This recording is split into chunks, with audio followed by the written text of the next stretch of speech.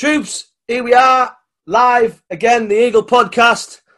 Again, I've scoured the very best of social media, searched high and low, and I've found another awesome veteran-owned podcast called The Alleycast, which is run by a top guy, Stephen O'Connor, from the Gun Tabbing groups, which you might be related to on Facebook.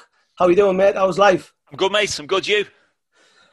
Yeah, it's now the 1st of December or 2nd December, and the Christmas songs are on, mate, and that's a dance. Oh, mate. I know. First one I heard today was it. It was Bing Crosby and David Bowie, and I thought, oh, God, it's December, isn't it? And then one of my managers I went in to see, he's the most miserable sod you've ever met in your life. And all these staff had, decorated his desk with baubles. There was Christmas songs playing outside his office. Never seen such a miserable man in my life. Yeah.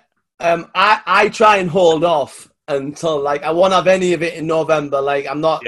November's far too early. But I was out yesterday with my troops, and we were all talking yesterday on a mooch, and we were like, "What's your favourite Christmas movie?" And then someone said Die Hard, and I was like, Die Hard. I was like, he's like, "Yeah, Nakatomi Plaza, Christmas, John Wayne, Welcome to the Party, pal." I was like, I've never really ever truly thought of it as a Christmas movie, but I suppose it takes place at Christmas, so hey, it must be.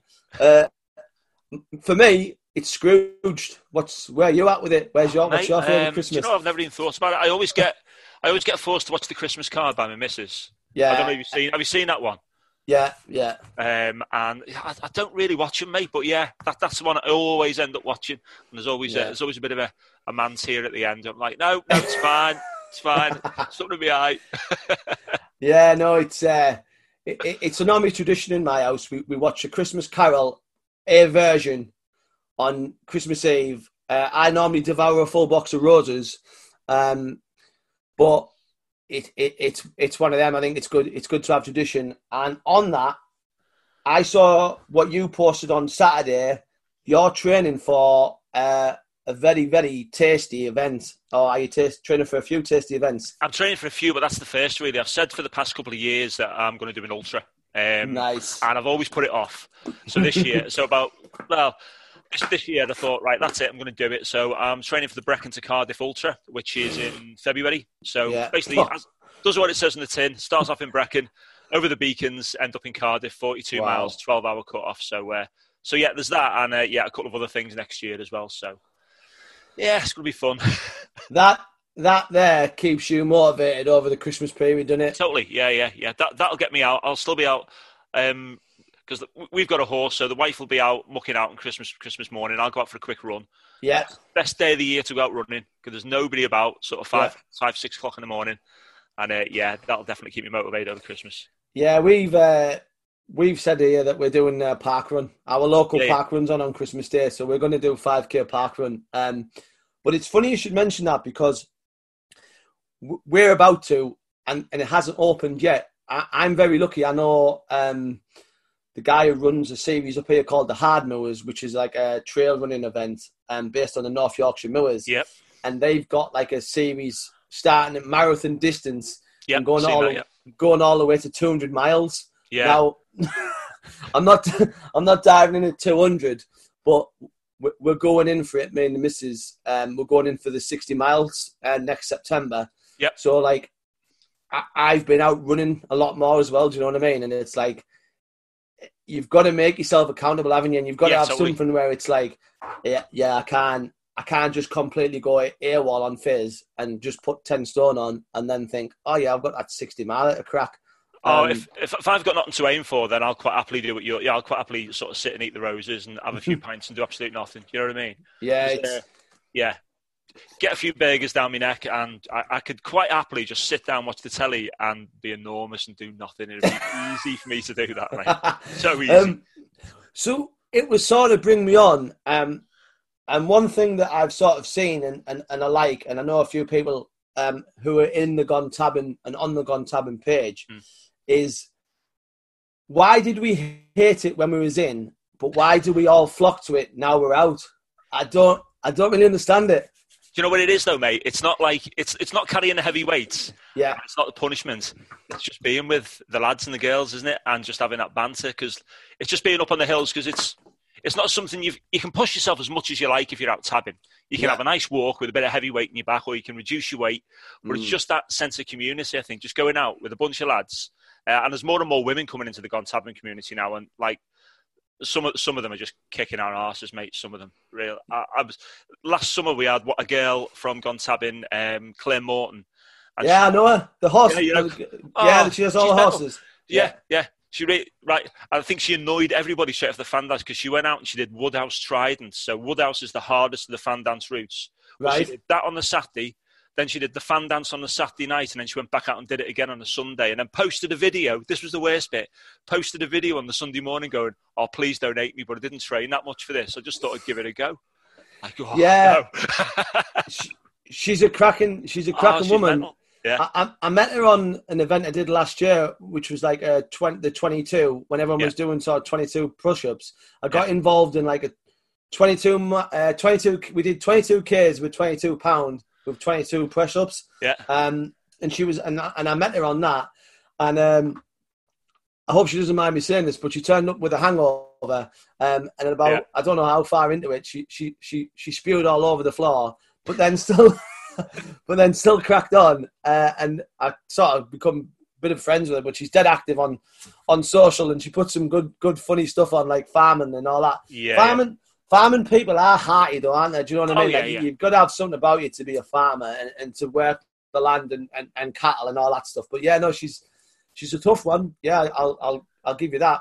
On the Gone Tabbing, who is the originator, and what was, and how long it took you to get to where you've got to now with the sort of really, as a group, it's very busy. Do you know what I mean? Like there's a lot of people interacting with each other, and there doesn't ever seem to be like ego or attitude or anyone like saying, "I'm Billy Big Bollocks." Do you know what I mean? No, there's nothing like that on it, mate, which is the best thing. I've said before that probably Gone Tabbing and Carl Russian's page are probably the only two reasons that I'm actually on Facebook. Wow. Because I mean, you know, I love social media, but there's a lot of shit out there, isn't there? Let's face it.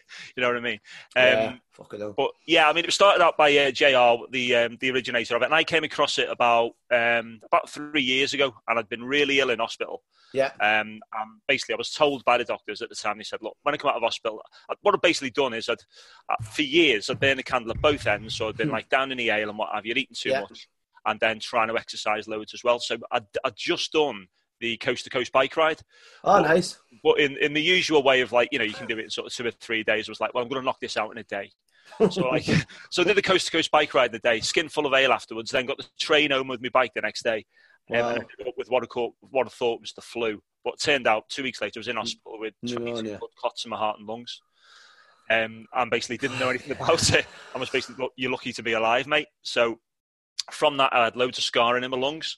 And they said, you're never going to run again. You're never going to cycle. You need to find yourself a new normal. So came out of hospital, really depressed. Thought, right, I'm never going to do that again. And then probably after about 2 or 3 weeks, and I was having problems climbing the stairs, I was like, okay, we'll find a new normal. So I went on the internet and found Avalanche Endurance Events who run the fan dance. Yeah. And I thought, right, doing extreme stuff is now going to be my new normal. So I started training for that. Within 12 months, I was up the fan, really. And it was the first time that I did the fan dance that I came across a guy at the start who introduced me to the Gone Tabbing page. And he said, get over here, mate, get on the page. He said, loads of good tips on there. And from there, really, it's just grown from there. And there was probably a couple of hundred of us on it at the time. I think, you know, there's well over sort of 1,500 people on that page now. And it's growing all the time. This time of year, it really grows because people are training for the fan. So, yeah, but that's where it came from. And there is no ego on it. It's all people just encouraging each other to just get out in the outdoors, really, and just do whatever they can. And, yeah, I think there's no better page on Facey. Yeah, no, it is a top page. And a friend of mine on there, Matt Terrence, he's training hard, and he's had his own sort of battles. And it's good to see the mix of ex-servicemen and people still serving, but as well, obviously, there's people who are just mad for it, you know what I mean? People who haven't served, but somewhere along the line have an affinity to the military or the military community, and they're getting into it, do you know what I mean? And I think that's good. So on the team the Avalanche, the guys who run the fan dance thing, for those who don't know, are they from like special forces background. Yeah, mate. Yeah, it's the founder is Ken Jones, right? And if you've not heard of Ken Jones, I would tell anybody to get themselves on Amazon. And he wrote a book called Darkness Descending, and it's all about him. It was coming out, I think it's in Bulgaria. Basically goes to climb the Alps. I don't know if it's the Alps. Right, climbing the mountains, but anyway, gets caught in 2 avalanches, smashes his body up. And then manages to crawl down the mountain basically over sort of 3 or 4 days and come to safety. And then from there, he rehabilitated and basically started avalanche endurance events. But he's ex-parachute regiment, XSF. Right. You know, all the guys who are with Avalanche now are all ex-special forces. In fact, just interviewed a guy last night, so you need to get him on your podcast, Nick Grange. Ex-XSF as well, now runs Elite Outdoor Fitness. And there's some top blokes on there. And again, it's a really authentic experience you're going to get if you go to the fan dance. It's not like you're going to turn up to a marathon and there's going to be music and there's going to be banners. You're going to get shouted at. You know what I mean? If you don't follow the simple instructions, then you're going to get beasted. I'm all for it. I am all for it. I think that's great, and I think that's why it's a success. Because. And it's only my opinion, but we have got extremely woolly and extremely soft. Oh, man. And we are capable of so much more as individuals if we just fucking, 1, believe in ourselves, and 2, do as it says on the tin. Do you know what I mean? Eat right, sleep well, and train hard. It's not just that we're capable of it though. It's what we're built for, isn't it, mate? Because we're built to live outdoors. Yeah. We're built to fight off saber-toothed tigers. We're built to do all that, and we're not doing that anymore. We're sitting in our nice little castles with air conditioning and Wi-Fi. We've got no danger whatsoever. So people now perceive danger as somebody saying something that they don't like on Twitter. Yeah. So then they'll go on, and then that's the only social media that they'll get involved in, because it's just a shitstorm, isn't it? It's just people just on there wanting to belittle somebody else, and because they've got nothing to fight now, and they've got everything's too comfortable for them. They've just got to, they just go off on one. Yeah, it's amazing, isn't it? Like, I'm not ditching on my local park run. I understand people have whatever, but they called the park run off this weekend because it was a little bit icy. Ugh. Like, I went out and like I did me sort of 10k to the gym, and then I got involved with a mucker of mine. He's Mark Tonner. He's ex infantry. Lost the use of his arm due to an IED explosion in Afghan. The guy's a bodybuilder. Do you know what I mean? Yeah. Like, and he's a top gadget. And then I ran into his boot camp, and he's like, "Oh, what's it like outside?" I'm like, "Well, it's a little bit slippy, Mark, but we're not in Sangin." You know? I mean, I know. Like, if you want to sort of, you bang on to what you said is, we've gone from fighting saber-toothed tigers to getting upset because someone said something that you don't agree with, or you can't say that now, or you might get, and I don't agree with it, and I've not done any of those events, and I certainly would love to get involved. I've done, when I was training to become mountain leader, I did sort of the Brecons, because obviously it's like, oh yeah, I want to see the phone box and do that. And it is hard country. It is hard country, and it reminds me very much of the Yorkshire Dales. It's sort of in how it looks. And I would say to people who are going to do stuff down there, on a bad day, it can just be as brutal as anywhere in the world. Do you know what I mean? It can be featureless. It can be barren. Luckily, when I went, I got like 2 perfect weather days. I was like, oh, it's gleaming here. But I can imagine it in snow and that. What do you think makes those events so hard? Is there something psychologically involved with it, or is it a bit of like it's nails and it's psychologically tough? Both, mate. Yeah, and I think it's more psychological than anything else. It's more your mind on that, because first time I did the fan dance, so anybody who's not done it before, basically you shoot up to the top of Penny Fan, and it's probably about a 2 mile first yomp up to the top. So you get to the top, and then you drop down Jacob's Ladder down the other side, hit the Roman Road, and I thought this Roman Road was fairly flat, so I'm bombing off down this Roman road thinking, this is great, I've got another flat 5 miles to come back and I go back up. But when you get to the halfway point, you turn around, you realise that Roman road wasn't flat at all, that you've been running downhill for like 4 or 5 miles. So then you've got to do that all the way back up, you know what I mean? So that's really where I think, especially for your first time, that's where the mental aspect of that comes in, because it's easy then to just turn around and go, do you know what, I'll go back to the halfway point and I'm going to sack this. And that was certainly crossing my mind, because so when I was talking to Nick, he was talking about his 3 top tips for doing it, and all the things he mentioned were the mistakes I made, which is like getting me nutrition completely wrong, like probably 1 million gels in my backpack, so I'm vomiting going up Jacob's Ladder because I'm just too sugary, you know what I mean? Yeah. Me walking boots were like probably about 25 quid Cadimores from Sports Direct. And again, just didn't pace myself all the way down it. So yeah, it's really easy to lose it just mentally and decide you're not going to do it. And on from the fan dance, if you go through Avalanche's events, they run the rest of the test week marches as well. So we recently did the one last year called Black Sabbath. Right. So you have to do a qualifying day for that. So we did the qualifying day on the Saturday, which was fairly brutal in itself. Yeah. And on the Sunday, it was just point to point. It was, here's a good reference. You've got your map, you've got your compass, all paths are out of bounds. Crack on. And that was it. So I got pulled at the last checkpoint on that, but that was after about 15 mile. But it was literally just up and down through rivers. It was absolutely horrendous, and the weather was pretty bad that day as well. So that was totally a mental thing, that, because, you know, even with your nav, as soon as you start to get tired and the mists. Yeah, no, absolutely. And do they allow? Is it old school nav, or is there people using frigging GPS and Ranger and all that? There's nothing. No GPS allowed at all, and it's full at the checkpoints. It's full RV protocol. So if you're walking up to the checkpoints and you've got a button undone, you're going away and doing press ups to come back. You know what I mean? So there's just no mercy on it whatsoever. And obviously, as you fatigue, everything becomes sort of a little bit more difficult. So, like, your admin starts to slip. And what sort of people are turning up to this? Are they like the crazy, like, you know, people who are just mad for it? Are you getting ultra runners? Are you getting people who do marathons? Like, is it just a proper broad spectrum, or is it a certain type of people?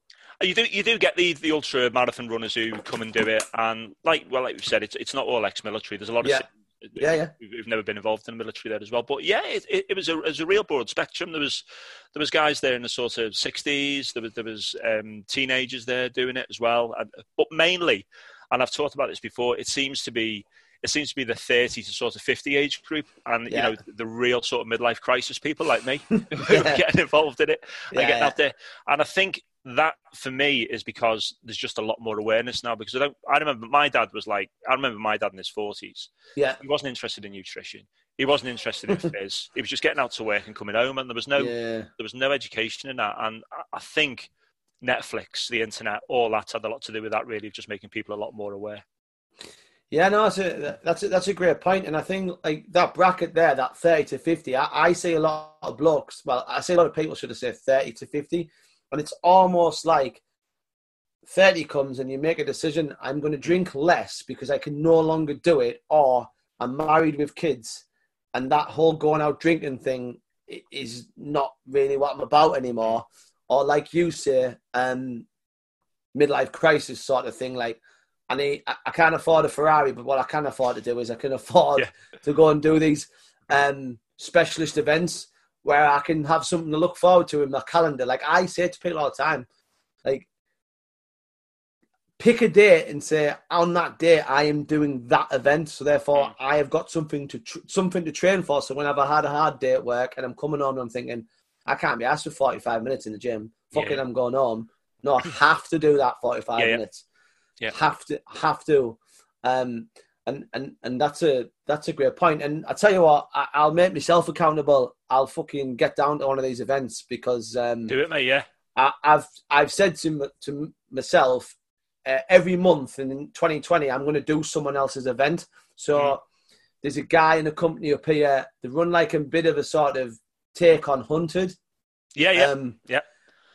In our local forest, and I've signed up and paid, and I've sort of sent a message, and I just wrote on their message board, and I just wrote, challenge accepted, see you on fucking such and such a day.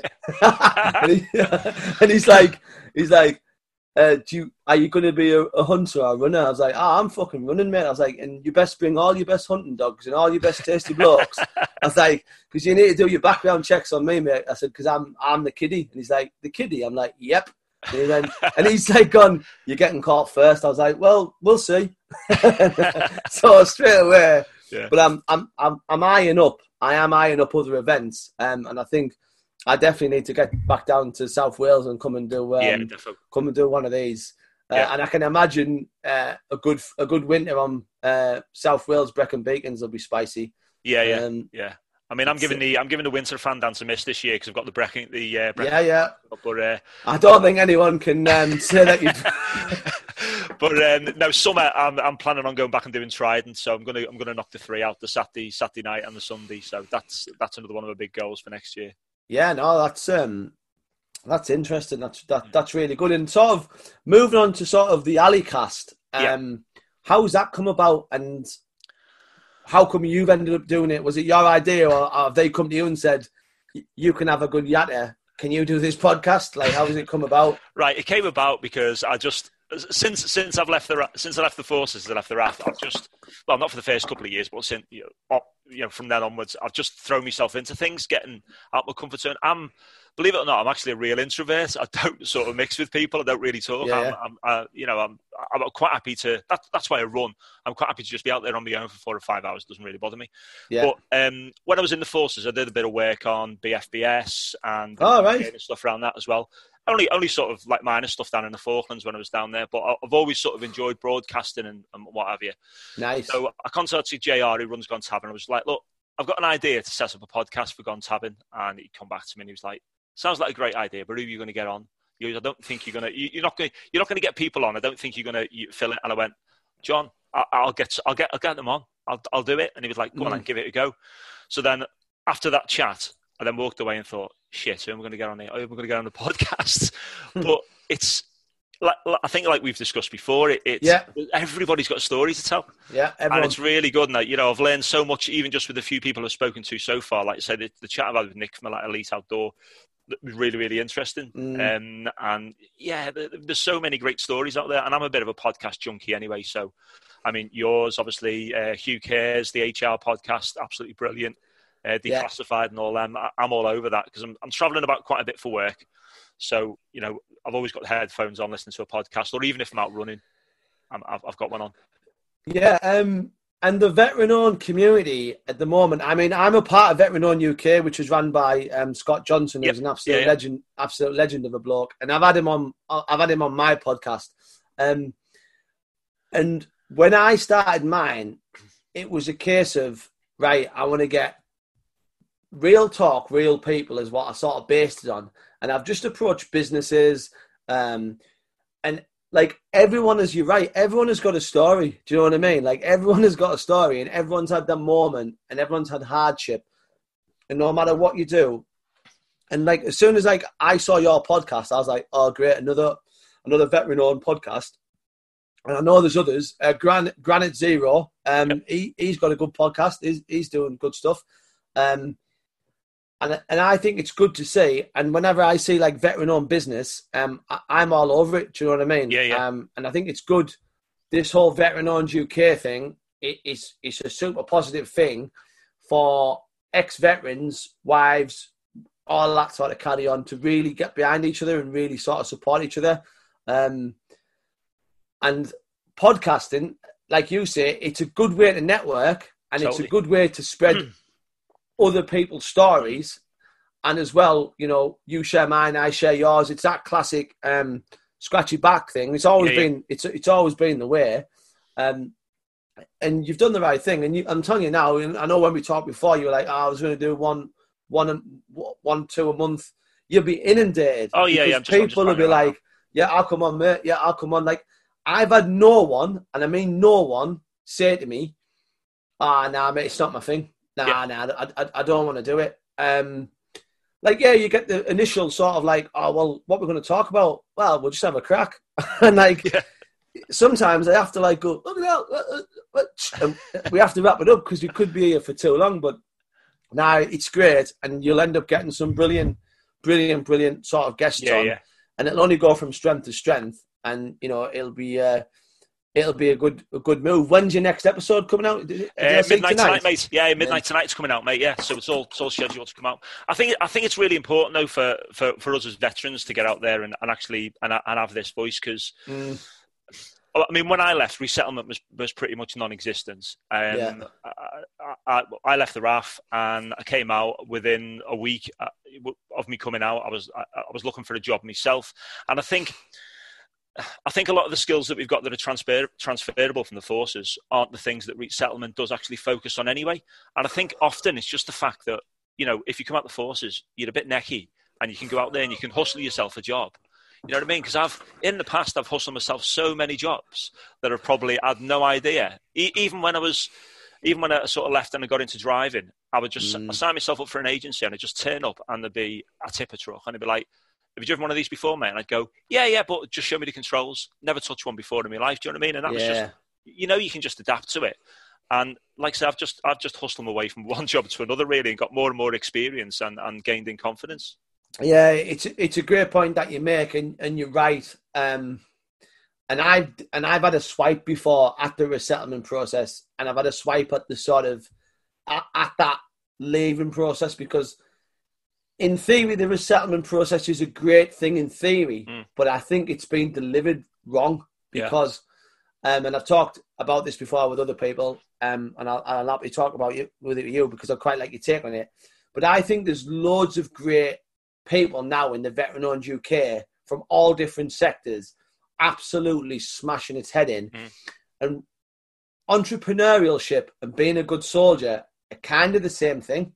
Or obviously an airman or a sailor, or whatever your background is, but it's the same thing. It's very hard for a good soldier, a leader, to come out and then go into some, and I'll just use the word mundane job, and just become a small cog in a wheel, because we've been programmed to fucking, certainly me, walk into a room, kick the door off the hinges and say, right, who's fucking tasty in here? Do you know what I mean? And Civvy Street doesn't work like that. And when I got my first job, I was constantly clashing with the transport manager, because I've got a driver's license. So I was constantly and he just couldn't, we just didn't get along, because I was just too much right, fuck it up. Do you know what I mean? Door's gone in. I was in his office that much, I offered to pay for his carpet. And I would say things to him like, oh, John, can I have a word? I was like, is it an interview without coffee? And he just didn't I didn't get it. He didn't understand all of these phrases. In the end, we had to part ways because it just was never going to work. But I got out thinking this thing this amazing resettlement package, and I'm going to do this and I'm going to do that, and then it just fucking nose bombed. And I was like, well, this ain't worked out, has it? So on the resettlement process, and for you, let's talk about when you left, to sort of how you found your feet, and what coping mechanisms did you sort of implement to get you through the day-to-day hustle?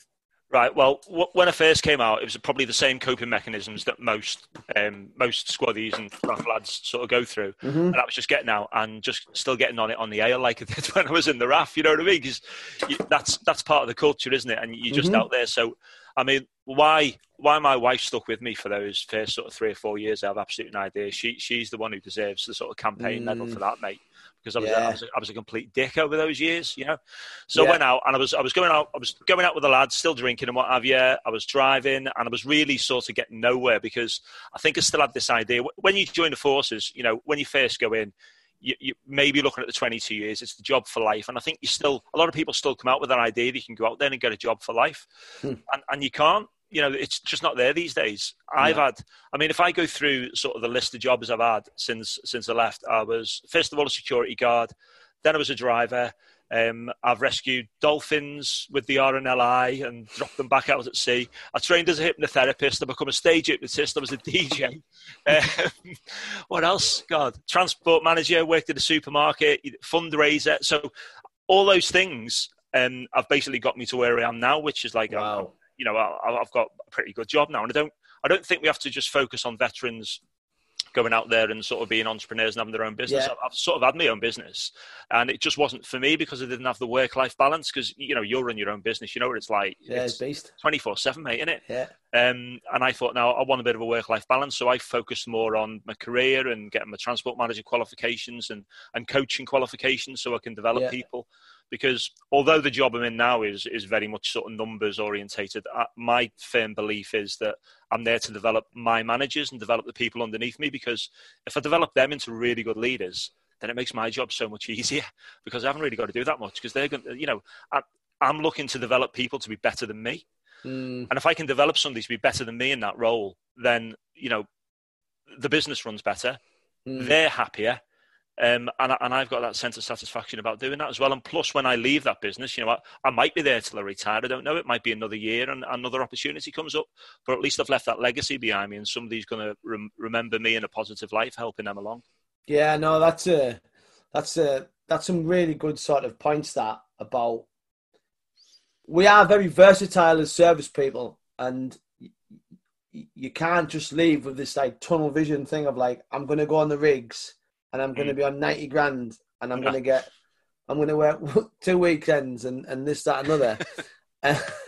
and I'm going to, unfortunately, it is very, very hard in Civvy Street, and it is extremely tough. And I think what I'd like to see, and I'd like to see the MOD and the sort of resettlement centres almost have like an aftercare. Like, and at some point we have to come off the army's tit. Or, do you know what I mean? Like, you have to come off the MOD. Like, you've got to go and make your own road. But like, it's almost like that 6 months after you leave, I'd love to see if there was like a statistic or a graph of something where what happens to the service people 6 months after they bomb burst. Now, probably the same as you. I've known people from ranks as gunner to sergeant major and above. The rank doesn't. People go off the wire. Do you know what I mean? Like, it doesn't matter where you were playing the game at. No. Once you left, I've known people just gone haywire. I know people have gone on and done really great things, but I know people who have, and it sort of shocks me, because you think, oh wow, they're doing that now, and you think, fucking hell, like he was the kiddie. Do you know what I mean? It's like, wonder what's gone on there. And I think it's the transition period that you've got to be accountable yourself, but as well, just to sort of take someone's ID card off them, shake their hand and say, we'll never see you again. When something's been such a prominent part of your life, it's hard. And I think that's why what Scott's created with the veteran-owned thing is brilliant, because it's like you're rejoining that community, and everyone's on the same sort of understanding, and everyone's sort of helping each other out. And since I've become part of Veteran-Owned UK, it's just like there's people doing really well, there's people in the middle of the road, there's people starting out, so you can get advice. Do you know what I mean? Yeah. And there's almost like there's a command structure again, and you understand, how do I get from this to this to this to this? But no, it's something that I would like to see, and I certainly would like to see the MOD. I don't know if the word partnership with veteran-owned, but definitely make it a part of the resettlement process, because there is some really switched-on people leaving the forces. Yeah, totally. And it won't be long until the first veteran-owned business is like, the business. Do you know what I mean? And that's the standard I sort of set myself. Where do you think, with social media, and I always ask people this question, do you think we're going to hit the ceiling with social media, or do you think it's just going to keep going bigger and bigger and bigger, or is there going to be like and we all just close in? I think it's going to get bigger, but I think it's going to evolve into different things, and who knows what that's going to be. A question of people often ask me, what do you think of social media? And I personally think social media is probably the best thing since sliced bread. The only thing that falls down, that makes social media fall down, is people. Yeah. If there was, you know what I mean? And if you look at the Gone Tabbing community, how else could there's people on there now from all over the world, all connected, all doing that same thing, all encouraging each other. And there's, we've got sites out there of idiots and people just using it for the wrong thing. But I think if you go into social media with the idea of creating a positive change in the world, then it's a great thing. But yeah, I think it is going to evolve. Do you know what? I don't even know what into, because things have changed so much, haven't they? I mean, how long's Facebook been with us? Not really that long. 2000, is it 2006, 2005 maybe? I mean, I think, and I don't know if you listen, what other podcasts you listen to, but I listen to a lot of sort of like Gary Vee, Grant Cardone, business sort of related podcasts and things to do with social media. And it's almost like with anything, you either have to be the first or be the best. Do you know what I mean? Yeah. To get some sort of real traction. And what I've noticed now on sort of Facebook is it's very hard for businesses to get traction. I mean, even, I don't know if you're where you work now, I don't know if they have like a big sort of social media presence. Yeah. But it's very hard for starting businesses. I mean, end of the day, Facebook, Instagram, all those things are free. So you can never grumble at the word free. But it's like, again, going back to the resettlement thing, I think a course in social media is more important than a forklift license. Do you know what I mean? Yeah. If you're going to be getting out, you've got to understand about hashtags, engagement, creativity, different platforms for different sort of engagement. What is it that you sort of made you choose Instagram? I mean, you're on Instagram and Facebook, aren't you? But I see that you're more active on... Yeah. Well, your engagement on Instagram is higher than Facebook, but it's... Do you know what I mean? It's the same message. I mean, I was a bit of a late comer to Instagram, really. I initially saw it as something... I saw Instagram probably a couple of years ago as I see Snapchat now, because my wife's on Snapchat. And she's saying to me, "You're going on Snapchat?" I'm like, "No, because I'm a grown adult, so I'm not going on Snapchat." And that was where I saw Instagram. But I think Instagram is a much more positive place. Yeah. And it can be negative if people are putting out bad body image pictures on there. Yeah. But it's just, I think it's a much more positive way to engage with people, because they're going on there to look at pictures. They're not going on there like on Twitter to see what your 23 characters or whatever it is are saying. Yeah. You know what I mean? I think very few people probably actually even read the comments that you stick under your Instagram post. They're more interested in the photo or the more interested in the video you've put on. And that's why I tend to try and engage a bit more on Instagram. And I think you can get your message across on there much better than you can with Facebook. Because with Facebook, you just go on there and you just scroll in and, there's a lot of junk on there and it's all... Yeah. Well, if you think Snapchat's crazy, have you had the opportunity to go on TikTok yet? I've not, mate, no. Don't introduce me to something else, mate. You're driving me mad. I was downstairs before and it was just Snapchat was open and I was just all these stupid voices. As soon as I see as soon as somebody sends me a picture with a Snapchat filter on, I'm like, delete, bye. I can't be doing with it at all. Well, let me tell you, TikTok is absolutely bonkers. Yeah. It's going to be the next big platform. And one thing I would say to anyone with TikTok is, because it's a new platform, it allows crazy organic reach. I've just had a video. I think it's a 9-second video of me just putting out a bit of like, pin your ears back, Lofty. And it's been seen 17,000 times. Right. And I've not put a penny behind it. Now, to get the same reach on Instagram or Facebook, there's 100 quid, 200 quid stacked against that. So what TikTok's really good for, it's really super creative on the videos. You can do all sorts, but the main audience is kids between the age of about 12 to about 16. And like, people will comment on my things and I'm like, does no one actually use real words anymore? What does fucking GBTBQ? Like, I don't understand. Like, they just write like YFB or TPT, and I'm like, I'm sorry, I'm like 35. I don't know what you're saying. And you're crazy, but it is going to be the next big platform. Gary Vee's been banging on hard about it for ages. But yeah, if Snapchat blows your mind, I'm keeping away from it. Keeping well away from it. What is this all about? Like, it is absolutely mental, and it's like it seems to be like a bit like the Wild West. I get about 1 million messages, you know, like you get like women doing, and it's not women, it's some either computer or some guy in a basement, and he's like, "Oh, hiya, would you like to go and talk on this?" "No, you're not a real woman. You just try to take my kidneys out of my body. just leave me alone." Stephen, we're absolutely we're rattling through this, which is class, and I sort of want to move on to the 5 Whats, which is a big part of my show. I love doing this. So the first one, what's the greatest piece of advice you've been given? Greatest piece of advice, easily for me, and it took me a while to learn this, is just don't try and do everything. You know what I mean? We're all specialists at something, and that's basically how you create community as well, is by finding somebody else who does the stuff that you're absolutely rubbish at and getting them to do it for you.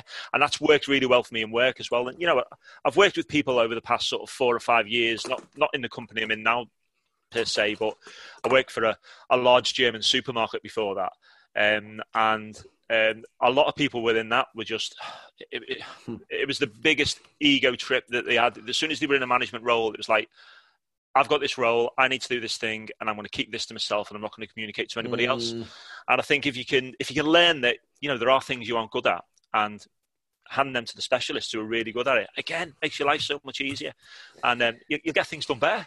Yeah. One thing that annoys me about sort of Civvy Street is there's a lot of this. I've sent them an email. Like, they sit next to you. Like, they sit there. You know, just ask them the question. Yeah. Or I'll have emailed them. But no, that's a good one. You know what I mean? Like, just dig in at what you're good at. Second one, what's on your bucket list? Either as an individual or as a podcast or as a gun tabbing bloke. What's on there? I think physically wise on my bucket list, and it's not going to be next year, but maybe the year after, is probably the Marathon des Sables. It's got to be done. I just look at it all the time and I just think I need to do that. You need to. That's a class one, and I don't know if you know about it, but there's a woman called Fiona Oakes. I know Fiona Oakes. Yeah. I've engaged with her on Instagram. It's worth a shout. I've spoke to Fiona Oakes as well, because I was a member of Vegan Runners, and she was the person who formed Vegan Runners, wasn't she? So complete plant-based athlete, isn't she? But Fiona Oakes. I've seen her film Running for Good. Really good, mate. Really good. Yeah, no, hey, fair. If you do that, and whatever you need sponsorship or whatever, man, just let us know, because that is, you know, I think even Chuck Norris has failed that, and that's like a. I mean, you have to sign a waiver, don't you, saying if you die? Yeah. I mean, I'd love to implement that into my stuff. Like, I'd love to, even as just a bit of a sort of like, just read this and sign it. It says it's not my fault. There's a good chance you will die. What? But yeah, that's physically wise. That's on my bucket list. Wow. But I think personally at the moment I'm in a really good place, and I can't, you know, apart from sort of traveling places I want to go to, then there's nothing really sort of major that I feel I need to achieve at the minute. Have you heard of the Barkley Marathon before? Absolutely. Oh, mate, yeah. No, I think I don't know. Do you know what? I'd say no, but then you sort of look at it and you think, I don't know. But yeah. Well, the Nikki Spinks, she's another top quality runner.